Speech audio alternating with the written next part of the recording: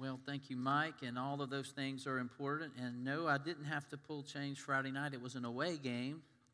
So I went and sat in the rain and watched Georgia Tech play on Friday night. But they won, so it was worth it. It was worth it.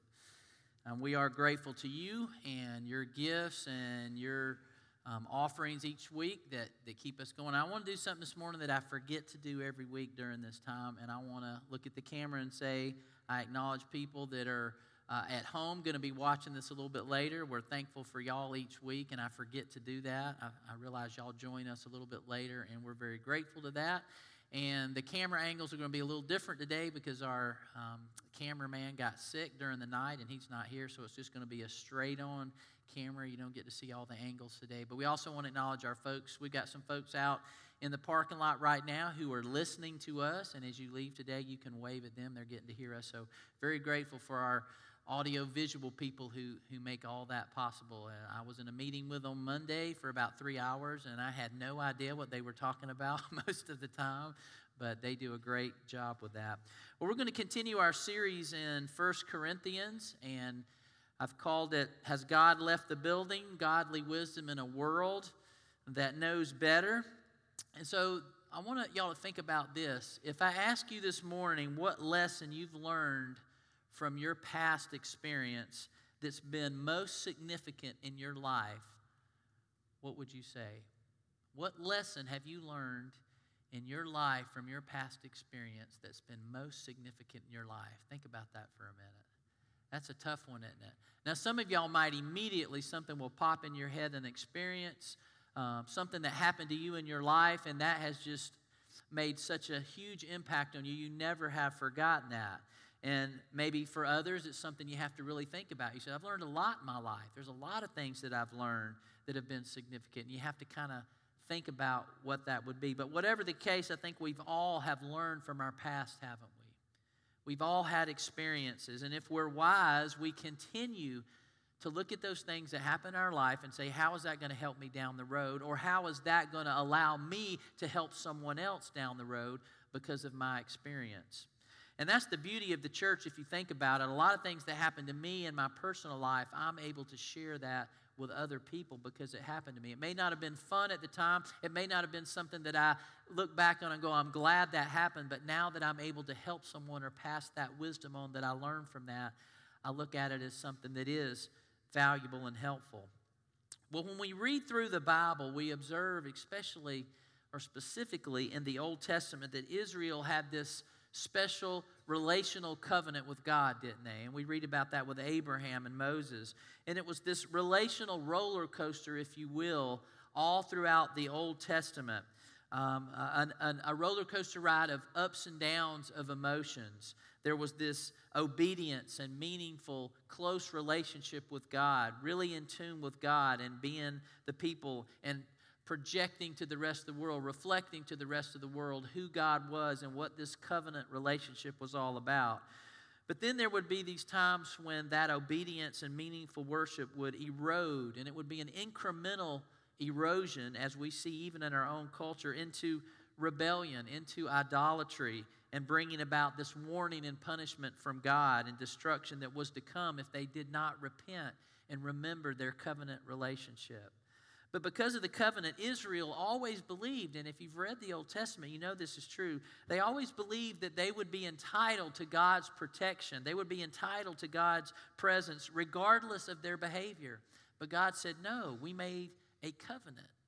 We made this agreement in relationship that I will bless you, but you are to be obedient to what I've laid out for you in your life. And time and again, Israel, as we read in the Old Testament, they had to learn the hard way by either a harsh punishment, by an enemy nation coming and taking them over before they would actually turn back and repent and pay attention to God and the covenant they had made to Him. And many times it looked if certainly God had left the building on Israel. Where is God? We read some of the Psalms. We read some of the laments from some of the other prophets. God, where are you? Why have you forsaken us? And the truth is that God allowed them to experience these consequences, and God wasn't the one that left the building, was He? It was Israel that left the building in their covenant with God. But God sat there in the building waiting for them to come back. He never truly left. He was always in the building. They were the ones, but God waited. Like we hear in the prodigal son, he waited on the porch, waiting for them to come home, his children.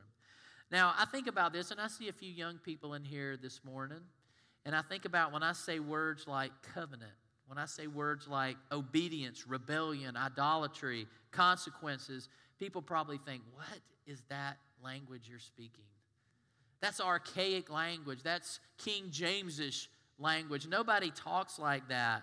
That's some kind of a Christian speak. That doesn't register with people in our culture anymore, does it? Or does it? We do know what obedience is, don't we? We do understand what covenant is in a marriage, don't we? We do understand what rebellion is because you know what? We keep doing it. We do understand what idolatry is, and we may not think about it as an idol that we actually put up in our house or somewhere on an altar and worship, but we do understand that we have things that come before God, don't we? And those may seem like the Christian speak or archaic terms, but it's probably because we've lost the sense of who we really are in Christ. We immerse ourselves in a culture that tries to define us, define who we are in ways that God never intended for us to define ourselves. And we buy into that, and we exhaust ourselves, and we pour a lot of money. We pour a lot of our time and attention into things that don't bring us true wholeness, and they don't bring us to God, but they take us away from God into dark places, and they fracture that self-image that's never content. I keep trying this, and I keep trying this, but I'm never content with who I am, and God never intended that. So in our text today, Paul's going to remind the Corinthians that we've been talking about, this first century group of Christians who were Jesus followers. And as in our world today, they had a lot of different things going on in their culture that disturbed them and that were a tension for them. Should I do this? Should I not do this? How should I respond to these things that are going on in my culture? I know what Jesus says and I know the teachings, but I know where I used to be, and there's this confliction there. This tension between those two. And so I think in our text today, Paul's going to remind us of Israel. He's going to remind us of their checkered past and that we should learn from that. Learn from what the mistakes that they made. Learn from them when you break a covenant, when you break a relationship, there is something that happens with that relationship, and it needs to be repented of. It needs to be restored, and that's what God's order has always been. His longing is that we always repent and come back and be restored to Him. And He wants to remind us, I think, in this passage, not only the Corinthians, but us today, that He wants us to have our true identity in Christ so that we have a hope and a future in God. So before we read our text, I want us to remember that Paul's had this lengthy response. Now, we've talked about some very awkward situations, haven't we, in Corinthians? There's been all kinds of things that a lot of times we don't like to talk about because they're awkward. There's a lot of tension behind those things, not only in their culture, but in our culture as well. But this specific one, Paul's been talking for a long time, and Paul is a talker. He uses a lot of run-on sentences if you read his letters. He gets excited about talking about Jesus, but he also gets excited and fired up when he's talking about what people are doing and how they need to change their ways and their behavior. But he's been talking about this question that the Corinthians have asked him about, what should I do about this eating meat sacrificed to idols? And it's been a lengthy thing. And you know, he made it very clear the importance of, I need to be careful about everything I do in my life because other people are watching me. People in my church, people in my community. And I don't want to be a stumbling block, he called it, to anybody else. I don't want, because of my personal freedoms, my rights, or my knowledge or maturity, to keep me from allowing someone to understand and grasp hold of the gospel message. So last week we looked at the example of Paul's own life where he said, look, I could have preached and taught to y'all for money, but I didn't do it because I know some people would have thought that I was doing that for personal gain. And so I decided I wouldn't take any money and I would just do my tent-making job the whole time I was with you in Corinth because I didn't want that to be a stumbling block. And Paul put it like this in our text last week, I have become all things to all men, if you remember, so that by all possible means I may save some. And Paul is saying, I'm looking at everything I do in my life and it's not about me. It's about other people. How do I come across to other people? How do I present Jesus to other people? Because a lot of times, I'm the Jesus that they're looking at, and I need to be aware of that. So he's passing this on. So Paul's passion for seeing people's lives being transformed in Jesus Christ, that's a passion for him. That's why he's so serious about this. So we're going to look at chapter 10 today, verses 1 through 22. And I'm going to start there. And Paul says this: "For I do not want you to be ignorant of the fact, brothers and sisters, that our ancestors were all under the cloud, and that they all passed through the sea. They were all baptized into Moses in the cloud and in the sea. And they all ate some of the spiritual food and drank the same spiritual drink. For they drank from the spiritual rock that accompanied them, and that rock was Christ. Nevertheless, God was not pleased with them, and their bodies were scattered in the wilderness. Now those things occurred as examples to keep us from setting our hearts on evil things as they did. Do not be idolaters, as some of them were. As it is written, the people sat down to eat and drink and got up to indulge in revelry. We should not commit sexual immorality, as some of them did, and in one day 23,000 of them died. We should not test Christ, as some of them did and were killed by snakes. And do not grumble, as some of them did and were killed by the destroying angel." Does he have your attention yet? "These things happened to them as examples and were written down as warnings for us, on whom the culmination of the ages has come. So if you think you are standing firm, be careful that you don't fall. No temptation has overtaken you except what is common to mankind. And God is faithful. He will not let you be tempted beyond what you can bear. But when you are tempted, He will also provide a way out so that you can endure it. Therefore, my dear friends, flee from idolatry. I speak to sensible people. Judge for yourselves what I say. Is not the cup of thanksgiving for which we give thanks a participation in the blood of Christ?" This is what we've just done this morning. "And is not the bread that we break a participation in the body of Christ? Because there is one loaf. We who are many are one body, for we all share the one loaf. Consider the people of Israel. Do not those who eat the sacrifices participate in the altar? Do I mean then that food sacrificed to an idol is anything, or that an idol is anything? No, but the sacrifices of pagans are offered to demons, not to God. And I do not want you to be participants with demons. You cannot drink the cup of the Lord and the cup of demons too. You cannot have part in both the Lord's table and the table of demons. Are we trying to arouse the Lord's jealousy? Are we stronger than He?" Now, I know that was a lot. But man, Paul is saying this is serious, y'all, and he's getting to kind of the core about this whole food. And again, this is foreign to us. I don't understand this meat sacrifice to idols. That doesn't happen in our culture, Craig, so I don't really understand that. But I think we do understand that there's things in our culture that we do and are drawn to that keep us from God, and we need to be aware of that. Paul continued to address this attitude among the culture in Corinth that as an individual, in that culture, just like in ours, y'all, you are the most important person in the universe. You are. And your rights, your freedoms are what matters most. And this concept of freedom that allowed the culture to worship multiple gods, pagan religions with no regard to morals or standards is all beautiful. We can do whatever we want because we have freedom. And they would even abuse that freedom in Christ. I'm free in Christ. I can do whatever. I can go to multiple services of all kinds of things going on in Corinth. Isn't this wonderful? And Paul said, no, it's not wonderful.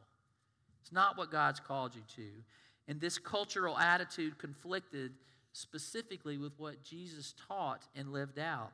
And for those who would become followers of Jesus, Paul is equipping them. He's challenging them to go, wait, you used to be that. That's what you used to serve. That's where you used to go and worship, but no more. And you can't start getting your foot back over there again because you'll get sucked in again. Don't do that. That's an empty way of life. And they too had allowed the culture around them to lure them away from their relationship with God, just like in the Old Testament. Now, we gave some references there that y'all might recognize, or maybe you don't, but I would encourage you, go read Exodus. It's fascinating, all the different things that happened during the Exodus. And he gave some references to Moses in the Exodus, and he talked about the Israelites were baptized into Moses in the cloud and the sea, and that's a a term he's using. It's not literally baptized, but that's what they were in. Moses and the law and God, and he gives reference to the cloud. You remember the cloud that the Israelites followed. When the cloud moved, they moved. When the cloud stopped, that's where they stopped and camped. He talked about crossing the Red Sea through God's miraculous hand. Remember the Egyptians? All of a sudden he goes, hey, I just let my million force of workers go. I need to go get them. And remember, he came after them, and God allowed the Red Sea to open up, and the Israelites went through, and then it closed in on Pharaoh and the soldiers. And then he references eating manna and quail that God provided. The people got up, there was manna on the ground. They got up, there was quail on the ground. That was from God. He talks about God supernaturally providing water when they were thinking we're all going to die of thirst. Why did you bring us out here, Moses? And all that grumbling. And he said they all ate and drank from the spiritual rock that accompanied them. And Paul said that was Christ. That was Christ. Isn't that Jesus Christ? He wasn't even born yet. What are you talking about, Paul? How could it be Christ? Well, we know that Jesus referred to himself in the Gospels as I and the Father are what? One.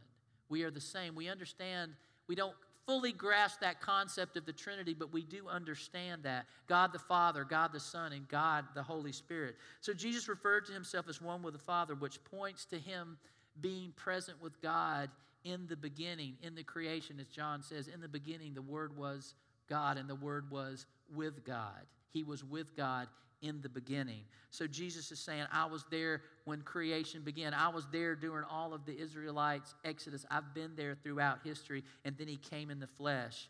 And he continues God's redemptive story in the flesh. So Jesus in John chapter 4 talks with a Samaritan woman. You probably are familiar with this story. And as he talks to her about water, he says, I will give you living water that will spring up in you, a wellspring of life, wellspring to eternal life. He says, I can give you that living water. And if you flip on in John's Gospel, chapter 6, he talks about, I am the bread of life that came down from heaven. And anyone who eats will live forever. So he speaks throughout history, Jesus does, and Paul recognizes this. And then Paul says, nevertheless, even though the presence of God was obvious in the Israelites' life, I mean, when you see, this is what I can't comprehend, but then I know I'm just as human as they were. We kind of want to go, how could they see the Red Sea part and then walk through it? How could they see Moses strike a rock and all of a sudden there was water where there was no? How could you not be obedient after that? But it didn't take long for them to veer away from that, does it? And we see God's blessings, and it doesn't take us long to go and veer off from that. So he says, learn from their examples. Now, remember, I told you, y'all heard that. 23,000 died in one day. Read Exodus. It's gruesome.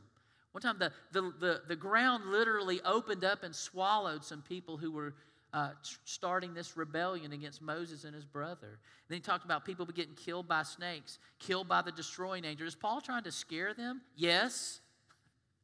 Did your mom and dad not try to scare you into not doing things they didn't want you to do? So, well, you shouldn't do that. Yes, you should. You need to be scared. There's a lot of things in my life that I didn't do. You know why? Because I was scared. Now, that doesn't mean it should keep us from doing good things, but there's things that we need to have a healthy fear and reverence of. We need to stay away from those because they will hurt us and cause destruction. And some of those folks never made it to the promised land. That trip that took 40 years probably could have taken maybe a month. Did y'all realize that? But it took 40 years of wandering because they weren't ready yet. And he said they never made it to the promised land because of these things: idolatry, immorality, testing the Lord, grumbling and complaining. There's one you want to scare your kids. Oh, you might just die like the people in Israel if you don't stop complaining. Some of y'all probably tried that. I have. These same things continue to be a problem in Corinth, Paul says. People are still committing idolatry, putting things before God. But guess what, y'all? So do we, don't we?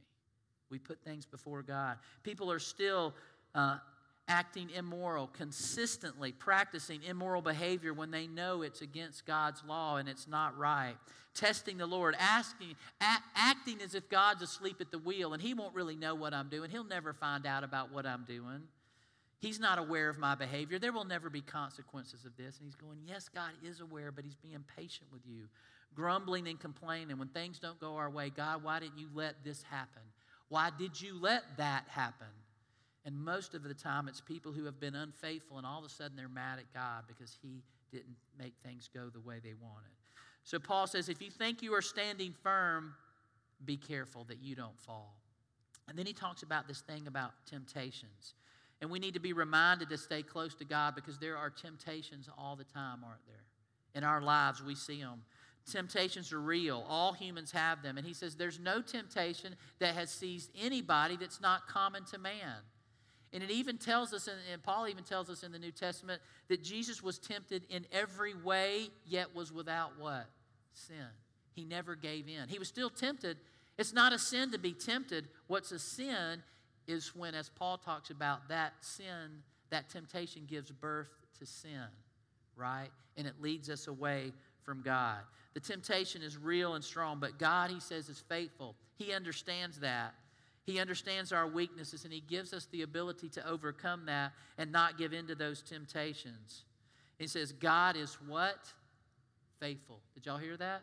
But God is faithful. He knows about temptations. He knows these things, Corinthian church. He knows what you're dealing with. He's not unaware of this, but he's saying God is faithful. He's not going to let you be tempted beyond what you can bear. Have you ever been in a situation where you thought you were being tempted beyond what you can bear, and this verse came up in your head? I have. Because God is faithful. He will provide a way out so that we can endure. Now, when I think about the times when I have given in to temptation, I want y'all to think about this for a minute. I know what Paul is saying is true. Because every time I've given in to temptation, I think about this verse. And I know I had a way out. I know there was a way out then, but I chose not to take it because selfishly I wanted what I wanted. And I tried to believe that God's not really paying attention and I can just go ahead and do this. And later, I felt the guilt and the shame. I felt that because I ignored the way out that God gave me. He gave me a way out. He was faithful, but I wasn't. And I feel this guilt and this shame because I chose not to take what God had given me as a way out. Then Paul interestingly turns from that old covenant with Abraham and Moses and all the sacrificing of animals, and he shifts gears into this new covenant that we all just participated in, communion. And the elements Jesus used us to remember when we take this new covenant. When we remember this new covenant, he says it's simple. It's a piece of bread that we all pull from. And I know we don't get to do that anymore. We all had to take individual, I know it tasted like styrofoam, but we understand what we have to do right now. We're still remembering, aren't we? We're not forgetting about it. But there's one loaf. That represents God, Jesus' one body. And he says, and those elements Jesus used in asking us to remember his sacrifice in that new covenant are bread. It represents his body. The fruit of the vine, whether it's wine or juice, he called it the cup of thanksgiving, representing the blood of Christ. And Paul emphasizes the unity of the body of Christ, the church participating in the body and blood of Christ. And this is sacred. It's holy, no matter how we do it, whether it's in these little packets we've had to take in the last few months. I've taken it on camping trips before. I've taken it on youth retreats before. I've taken it in other countries before, and all of that. You think, this is sacred, this is holy, no matter where I am, because anywhere in the world, guess what? They have juice, they have bread, and we can come together and remember Jesus' sacrifice. And Paul emphasizes this, representing what Jesus did that we might be forgiven of willfully ignoring those ways out that God gave us in times of temptation. Instead of committing idolatry, immorality, testing the Lord, grumbling against him, he has given us a way to be forgiven and restored to him. And Paul says in regards to the issue of eating meat sacrificed to idols, or as he says, demons, I don't want you to be participants with demons. That makes sense, doesn't it? Have you ever tried to talk to your kids about something they're doing and you're telling them it's evil and they just can't grasp that? You ever talk to them about their music and the lyrics that these people are singing are not good for you and they're like, you're crazy, what do you know? No, they're good guys. You don't understand. No, I understand. You're drinking the Kool-Aid. They're laughing all the way to the bank because you're hearing all this junk and you're buying into all this stuff. And we do it as adults sometimes too. But Paul says you can't be a part. Some of these people in the church, in this Christian church, were saying, I'm going to come to this church and I'm going to take communion this holy, sacred thing called communion. But then I'm going to go down the street next week and I'm going to hang out with some of my old friends and I'm going to participate in their ritual sacrifices that they're sacrificing to demons. And Paul goes, no, you can't do that. You can't do that. He says there is no polytheism. None of this many gods are okay. That's not okay with the one holy God, the Lamb of God who takes away your sins and my sins. No, none of this patronizing nonsense that all religions are the same and all good people get to go into heaven. No, that's totally not what the Bible says. It devalues the holy and sacred sacrifice of Jesus Christ when we buy into those philosophies. Are you trying to make God jealous, Paul says? Are we stronger than He? And the answer is obvious to Paul, no. You're not stronger than God, and you're not stronger than His love either. But is that answer obvious to me? Is that answer obvious to you? Is it obvious in our culture? I don't think it's obvious in our culture. What are you participating in? What am I participating in my life that's a form of idolatry, that I admire so much, that I'm devoted to, I'm obsessed with? Worship. Let me tell you a funny story. I had a little birthday party for my son Sawyer last night, and this kid came over, and we had the Georgia game going on in the background, and I have never seen a little kid. He was going nuts, screaming at the TV. And then I was like, man, you're a big fan. And one little boy said to him, he goes, hey, man, you need to calm down. He goes, I'm a big fan too, but I don't yell like that in somebody else's house. And I thought, wow, that's pretty good out of little kids, little 11-year-olds. But when you are participating in things that put God secondary, that is idolatry. And we would all probably be quick to say, oh, no, I'm not doing that. But there are probably things in my life, if I were really to analyze how much time, how much thought, how much action I actually spend on those things, it would be hard to deny the control it has on me, no matter how much I deny that. And if I compare the time and thought and things that I do, and I spend by comparison on those things, and I'm just kind of saying it can be sports because I have an issue with that, compared to how much time I spend on my relationship with God, there was going to probably be an analysis would show that, yeah, I probably have a little bit of a problem with that, and I need to maybe back off of that.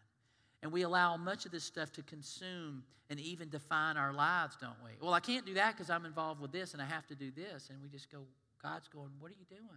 You've left the building. You've forgotten we have a relationship because all these other things are important and I'm not. A lady named Mary Jo Sales wrote this book called American Girls, Social Media and the Secret Lives of Teenagers. And she was in Los Angeles interviewing kids, and she was at a LA mall, and a teenage girl said to her, social media is destroying our lives. A teenager said this to her. And she says, so why don't you go off of it? Why don't you get off of it? Seems reasonable, doesn't it? If it's controlling your life, if something is destroying you, let it go, smash it, get rid of it. And the girl's response was instant back to her. She said this, because then we would have no life. Think about that. It's destroying my life, and I know that, but I can't stop it because if I did, then I wouldn't have a life. See, that's the lie our culture tells, that there's some kind of life out there away apart from God that's going to give us some kind of satisfaction, and we buy into that, and it's not true. Trevin Wax comments on this. If I were to cast that conversation in spiritual terms, I'd put it this way. My idol is destroying me, but if I smash my idol, then I disappear. And that's what a lot of kids, that's what a lot of people think in our culture today, that I'm going to disappear. I have this fear of disappearing, this fear of not being significant in this world. So I have to constantly put a new picture out there so you can look at what I'm doing today and how cool I am. That's not what makes you significant. That is a lie spread by Satan to keep our restless souls constantly searching for something instead of Jesus, who calls us, come to me, what? All you who are weary and heavy burdened, and I will give you rest for your souls. That's what Jesus wants to give to us. And Paul says, learn from the past.